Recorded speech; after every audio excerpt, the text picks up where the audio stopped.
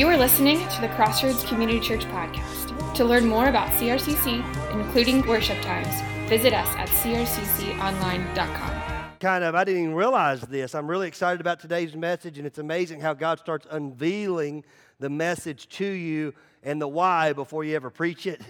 But it was 5 years ago on a Sunday today that we experienced what would end up being me roll tide. When little Brian fell off a chair, my youngest daughter, cracked her skull, and was minutes away from not being with us anymore. And for those that don't know the story, I encourage you to go to merolltide.org because that'll help you understand a lot about Amy and I and our journey and what we mean when we say prayer. You may not know this when you talk to Brian, but she has a damage to her cochlea, meaning that she has hearing issues, was in hearing aids prior to the fall. After the fall, we watched God totally restore her to the point that she no longer even wears hearing aids. And it was an amazing journey, and we acknowledge God for what He did. But today's a 5-year anniversary of that, and that's kind of cool to me, and I want it to be cool to you. So go to Me Roll Tide. You'll see 30 simple devotions written from a hospital room that I was writing, or Amy was writing. It's going to be great. But with that being said, we're in a series called Then and Now. We want to take some of the people in God's Word, look at what it was like back then, how it affects to Christ, and then what does that have to do with us now. And we're going to be in a very, very probably unique message. This is a message I've been so excited to share with you because it's something that's so much bigger than just your everyday message that we give. But we're going to end up being in Jeremiah. Jeremiah chapter 36, looking at one particular man, Elishama, who shows up just a few times. Now, there's going to be a lot of different names. Most of them I'm going to try not to pronounce. If you know anything about me, you will learn that one of the things I struggled with as a kid was reading. And even to this day, it's not embarrassing. It's just part of it. At age 46, I have no idea how to read phonically. Like somebody says, just sound it out. I don't know what that means. I just read by sight. It's one of my thorns in the flesh. I don't know what you want to call it. Shortcomings. It's just one of those things. I've long gotten over that, but I will do the best that I can. But we're going to read about Elishama today in Jeremiah because there's something that I want you to catch that's in God's Word. And here's the phrase I want you to understand. Listen to this. If you cannot grasp the history of God's Word, and if it's not the truth, and if it's not accurate, then how can you accept the message of the same Word? Does it make sense? Like if we can't trust the history of the message, if we can't trust the history of God's Word and what is going on, then how can we trust and accept the message of God's Word as well? And I just want to help you. If you remember last week, I'm not going to re-preach last week's message. You can go to the podcast. But I told you I'm going to give you 2 things that will show you the inerrancy of God's Word. And last week, we talked a little bit about Jethro, Moses' father-in-law, and we talked about this system that was set up, this court system that he set up and how he would govern the people. That is so much an attribute of what we're doing now, that same court system that was set up in the book of Exodus is something that is still set up to this day in the way that we have set up the United States judicial system. And it's one of the things that we have that lets us know that you can trust the history of God's Word. Well, today we're going to be looking at a time period that's roughly around 605, give or take a few years, but 605 BC, is where this Elishama shows up. And he only shows up one time in God's Word. And when he shows up, you don't hear hardly anything about him. It's just like, why is he even there? Can I read it for you? Help me. Please bear with me as I read through some of this because of the names. I'll probably just skip through most of it. But in chapter 36, verse 11, it says, they were sitting there, and he went down to the king's house, into the secretary's chamber, and all the officials were sitting there. And then here's this Elishama, the secretary. And then it talks about Delilah's son and some other people. And then if you jump down to chapter verse 20, it says, so they went into the court to the king, having put the scroll in the chamber. And here's this word again, Elishama, the secretary, this person. And they reported all the words to the king. Then the king sent to get the scroll, and he took it from the chamber of, here he is again, Elishama, the secretary. And what I want you to understand is that Elishama in this time frame was what would be called a scribe. And he was a secretary to the king. You say, Mickey, what is the point? Now, you're going to have to bear with me today. Because this is not one of these typical, Bible, I don't like to use the word story, but it's not one of these typical Bible characters. There's a lot of, all we know about Elishama is that he was a scribe to the king of Israel. He was a secretary to this king. And he shows up these 3 times in this one particular book of the Bible, and we never hear anything from him again. Actually, a few chapters later, we hear of his dad being mentioned again and how he was one of the sons, and we hear about him having children. But there is nothing, listen to me, there is nothing about Elishama that is in God's Word that would make you go, why is that there? Why is that there? And it's one of those things that what I want you to catch is that God has a way that's bigger than your ways. And God has a knowledge that's bigger than your knowledge. And there are times that God has things in God's Word that has nothing to do with you, but it has everything to do with your belief in Him and understanding His Word. And that's what I believe Elishama is. I believe Elishama is one of these characters that God has in His Word so that you would understand that you can trust the history of it. You say, Mickey, what in the world are you talking about? Well, it talks about him being a scribe. It talks about him being a secretary. And there's one way that they would normally identify the different things in Old Testament period. You may have heard this before when it talks about a king's seal or a king's ring. But a lot of times when they would write stuff or they would send a letter, then they would turn around and take a piece of wax or a candle. They would have it burning, and they would seal the envelope, and then they would put wax on the envelope, and he would press that ring into the envelope, and that would let you know that it was something authentic from that king. But it's one of those things that Elishama was a scribe and a secretary. So not only would they do some of this, when it talks about him sending letters that are right here, not only would they do this with wax, but they would also do this with clay.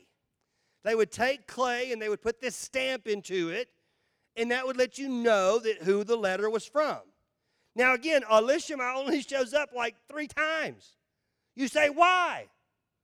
Well, I think I know a reason why.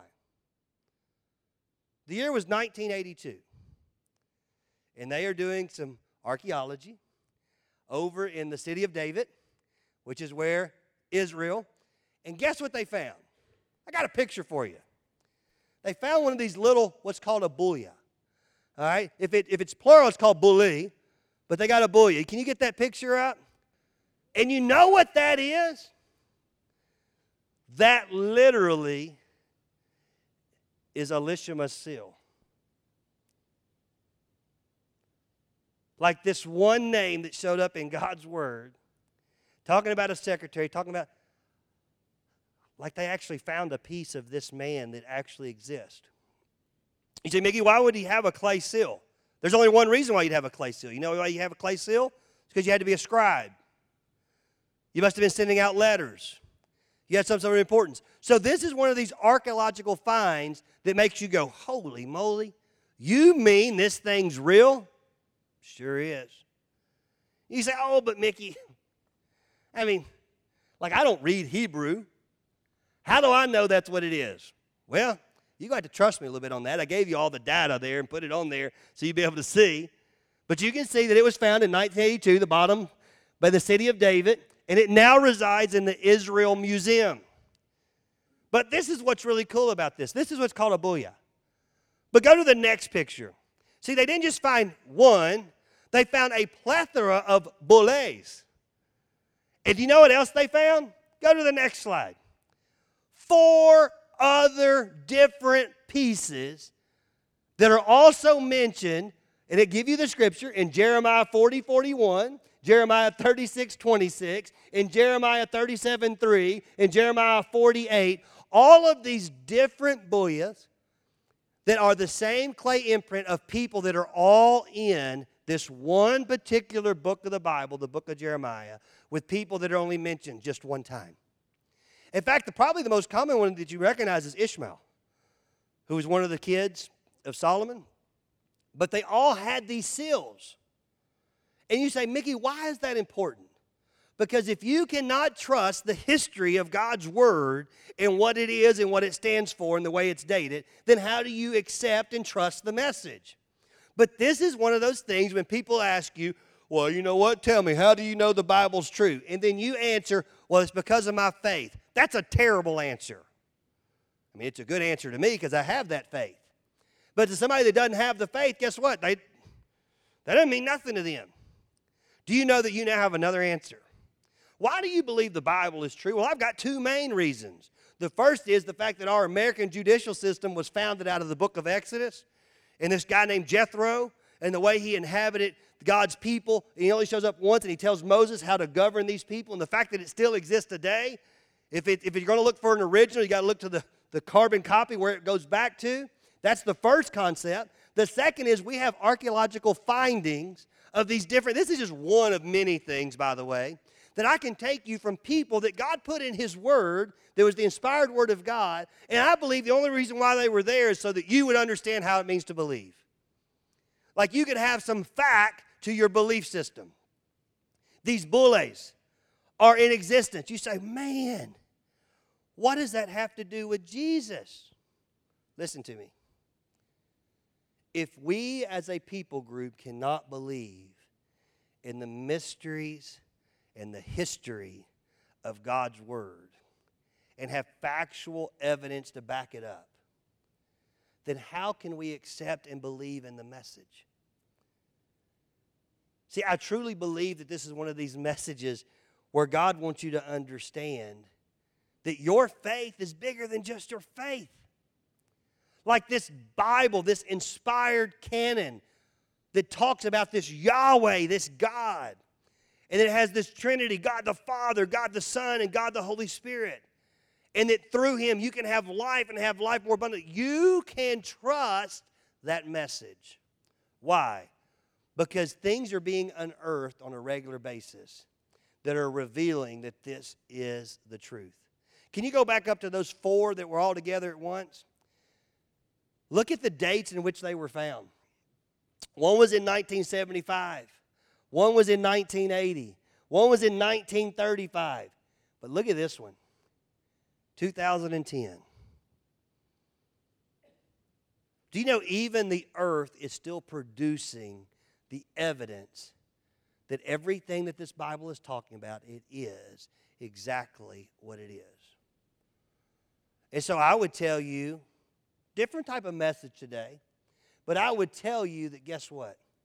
You can trust the Word of God. Thank you for doing that for me in the back. You said, well, Mickey, what's that got to do with Christ? Well, if I'm going to trust the Word of God, you know what else I'm going to trust? I'm going to trust the message of God. Like if I know that this is historically true, and I can trust that it is the truth, and I have things that are in my life that are showing me that this is the biblical, like it's more than just a book of faith. Like this is a divine inspired Word of God, and I can trust the message of God. You know what that means? That means I can start understanding it better, and I can trust the message. I can trust the Savior. I can trust the Jesus of the Bible. Why? Because I know the Bible's true. But then there's something else that I wanted to realize. Not only do we know the message of the Bible is true, but as it relates to you, guess what? I believe you can trust that as well. Here's the scriptures that I pulled out. I pulled them out specifically because I believe that I and you need to hear some of these. The first one that I pulled out, if I can trust that the Bible's true, then that means I can trust that this scripture is true. Listen to this scripture. I love this scripture. You're not going to see this on screen. This is just free of charge. Are you ready? 1 Corinthians chapter 10, verse 13. No temptation has overtaken you that is not common to man. God is faithful, and He will not let you be tempted beyond your ability. But with the temptation, He will also provide the way of escape, and that you may be able to endure. Can I put that in everyday terms? If the history's true, the message is true, this promise is true. I don't know who you are today, but God put it in my heart to make sure that somebody that's here understands that no matter where you're at, He's still got more for you. And wherever you're at right now, this isn't the end. I don't care how hellacious things have gotten. I don't care how terrible you may feel like it is right now. God's Scripture tells us, and we can trust it. I just gave you evidence that you can trust this Word. And you know what He says? He's never going to put on you more than you can handle. We did a series back when all this stuff started with the pandemic, and we made this comment. We said, let your setback become your comeback. Let your setback become your comeback. And I think for some of us, we get so caught up in the situation that we're in that we don't realize that He's actually launching you into something different. God had all of this prepared. I was writing this message. I had no idea that this is the stuff I was going to be talking about on the 5-year anniversary of my daughter falling off a chair. You want to talk about a setback? Around this time, 5 years ago, we were literally running into Erlanger in that room that they take you where it's like, this is like the mourning room, like this is like this is where people go to grieve, and not knowing if she was going to live. But God did something so much bigger in that situation. And not only was He doing a miraculous thing in my daughter Bryn, and I don't want to be one of these things that 5 years from now we're still talking about Bryn, like God's done more things since then. But God was not only restoring a child of His, Bryn, but He's also in the process of launching a church called Crossroads Community Church. But you know what it started? You know what it started with? A setback. You know why it starts with a setback? Because if it's not, you'd think you could do it on your own. But I love the fact that if we can trust the history of the Bible, we can trust the message of the Bible. There was another scripture that God gave me. It's Philippians chapter 1, verse 6. Not only is He not going to give you more than you can handle, but listen to these words. Being confident of this, that He who began a good work in you will carry it out to completion until the day of Jesus Christ. So not only do I not have to worry about all hell breaking loose in my life because God, through Him, because I can trust His word, He's not going to put on me more than I can handle. I also know that until Christ comes back, He is in the process of completing me. Like God was Jerry Maguire before Jerry Maguire was a movie.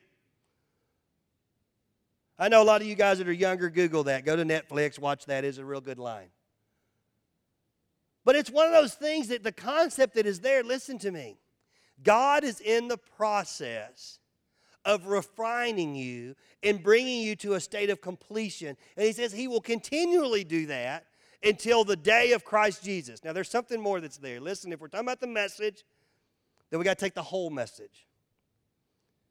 The other thing that we get is not only that God's not going to put any more on us than what we can handle, not only the fact that He's in the process of completing us, but He's also in the process of getting ready because He's coming back.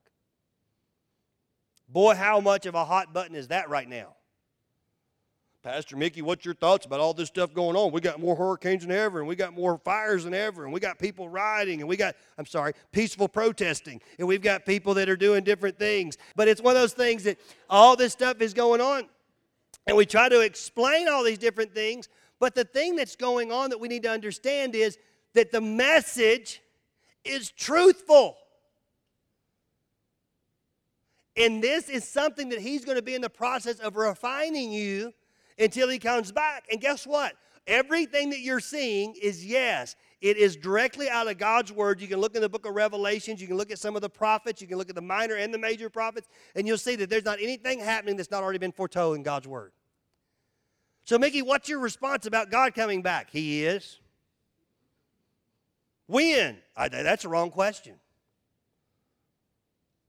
Scripture tells me, and again, I can trust the message, that not even the Son knows. Not even Jesus Christ Himself knows.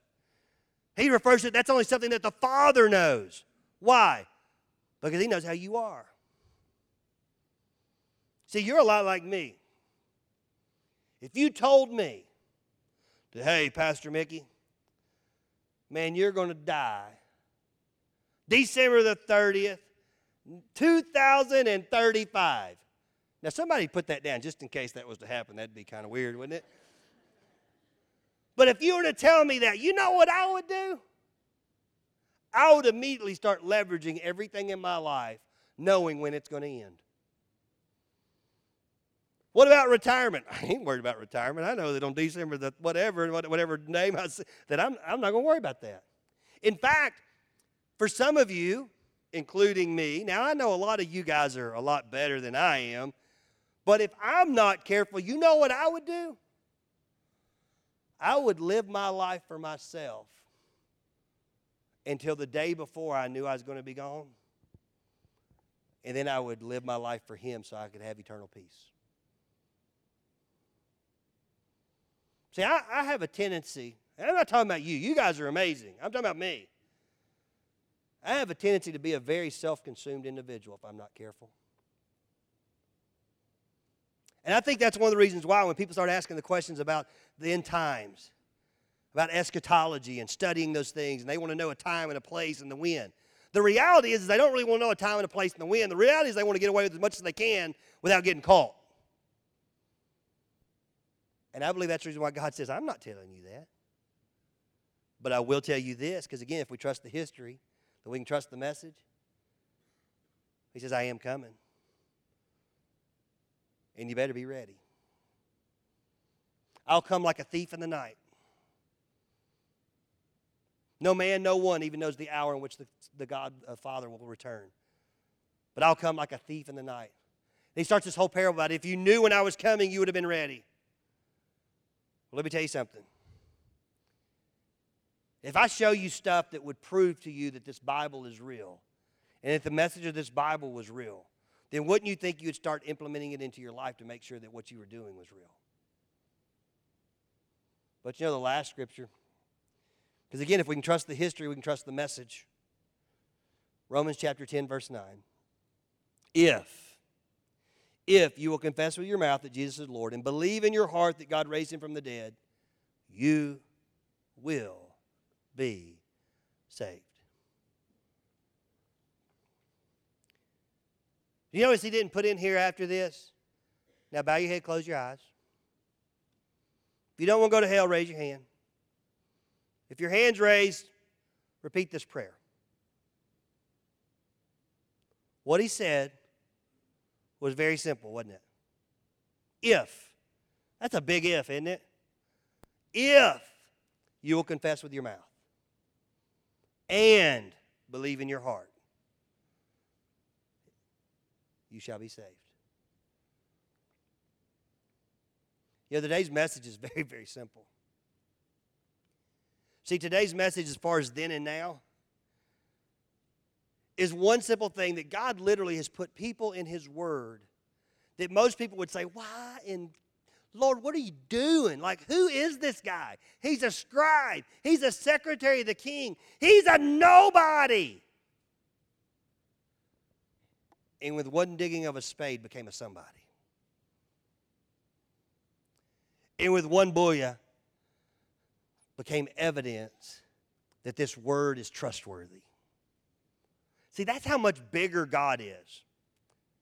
God is consumed with the everyday, ordinary people that you would call and that I would call non-role players in His Word.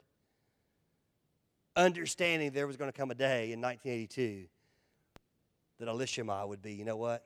One of the greatest evidences that we have that God's Word is exactly who it says it is. You know what I think that's what He's doing with you? We were talking about clay booyah, or plural, bullies. But you know what other ironic thing is? That's not the only time that God talks about clay in His Word. You know, He talked about this clay booyah, and this seal, and it's going to be found, and it's going to be this concept of how He's going to prove His Word, because we know now, because we're on the other side of the history line. But do you know that He refers to you as jars of clay? As something that will carry the message. It's something that's moldable and refined so that you can carry something of worth. See, I do believe in biblical archaeology. I do believe there's amazing things that God has that shows us that we can trust God's Word. Like there are things that are back then that are going to be uncovered in the now that's going to affect your current present day. But if you think the greatest proof of God's Word is a clay booyah, you've lost your mind. Most of you have never even heard of that prior to today. You know why? God's greatest proof has always been His people. Some people need the archaeological stuff just because they do lack a little bit of faith. But you know what God uses the most to change people's lives? Not clay seals. Not rocks that are still stacked close to the Jordan. Not different concepts that if you go on a trip to Israel, you can go and walk through and you can see these and you go, wow, these are real places. These are real things. That's not what God uses to change most people's lives. You know what He uses? He uses something bigger. It's called a living sacrifice. It's called your life. He uses your ability that despite when all hell breaks loose, you turn to Him and your faith and let it refine you. That speaks volumes to people. You know, the way I've put it for many, many years is that people are very, very consumed, not as much as the way you act, but the way you react. And I wonder, just a question, I wonder if your life being lived is more proof than a clay booyah. I mean, this stuff's great. Listen, I spent some hours, man, I got lost. I mean, I started going from one site to another site to some different concordances, some different books, some different things. I mean, I was like, dude, I could get lost in this stuff. I've been blessed to have some family members that are very, very knowledgeable, especially in the book of Genesis and some of these biblical history things, and been able to get lost in conversations and read some different books. And get into God's Word and look at some of these dates. That's the reason why I love the Old Testament, talking about a timeline and talking about around 605 BC. And talking about the different concepts because it gives you the understanding of how old this earth really is and what's really going on. But the reason why I'm so consumed with it is not because it proves that God exists, because you've already done that. What it does prove, and we don't like to say this a lot, but that you're right.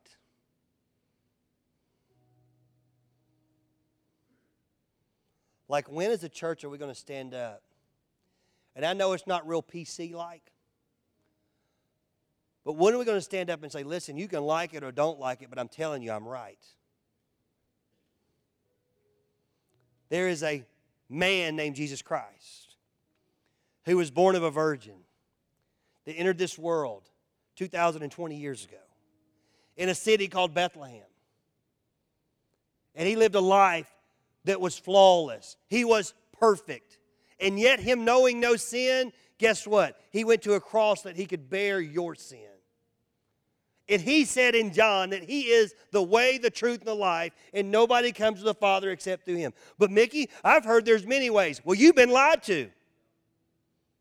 I'm sorry, you're wrong. I'm telling you, I'm right. Oh, there you go. You just one of these, I'm right. I'm not trying to be chauvinistic or egotistical. I'm just letting you know that sometimes when you're seeking perfect sense and you find it, you need to quit seeking sense. Like, He is the way. And I think for some of us, I'm not going to talk about you, I'll talk about me. I talk about me and John up here on the stage. Because I know John's heart, and we spent some time talking. So we'll talk about us. We won't talk about you. You can keep trying to do it your way. And you can keep finding yourself in the same exact daggum situation. And I'll be honest with you, it sucks. So you shouldn't use a word like that. Trust me, that was better than the word that was in my head. Or you can start moving into His word. And you say, you know what, this is true. So what else does His Word talk about? Well, it talks about loving God with all your heart, mind, body, and soul. It talks about loving your neighbor as yourself. It talks about how you can love God and love people and do it amazingly. It talks about a purpose. It talks about life and life more abundantly. In fact, there's not anything in God's Word that it doesn't talk about. In fact, it says even if you refuse to worship Him, then even the rocks will cry out. In fact, if you don't want to be His mouthpiece, go read about Balaam. Hey, he'll even use a jackass to talk. But listen to me. In all seriousness, not making jokes, you got to do something with what the truth is. If you've been here longer than 1 week, you'll know this is not your typical message at Crossroads. But this is the one thing that I start thinking about when we start talking about the then and now. Is the fact is if the then is true, then the message of Christ has to be true as well. And if the message of Christ is true, then your now has to be affected. You're fooling yourself. You're the biggest fool of all if you think that those thens and the Savior Jesus doesn't affect your now.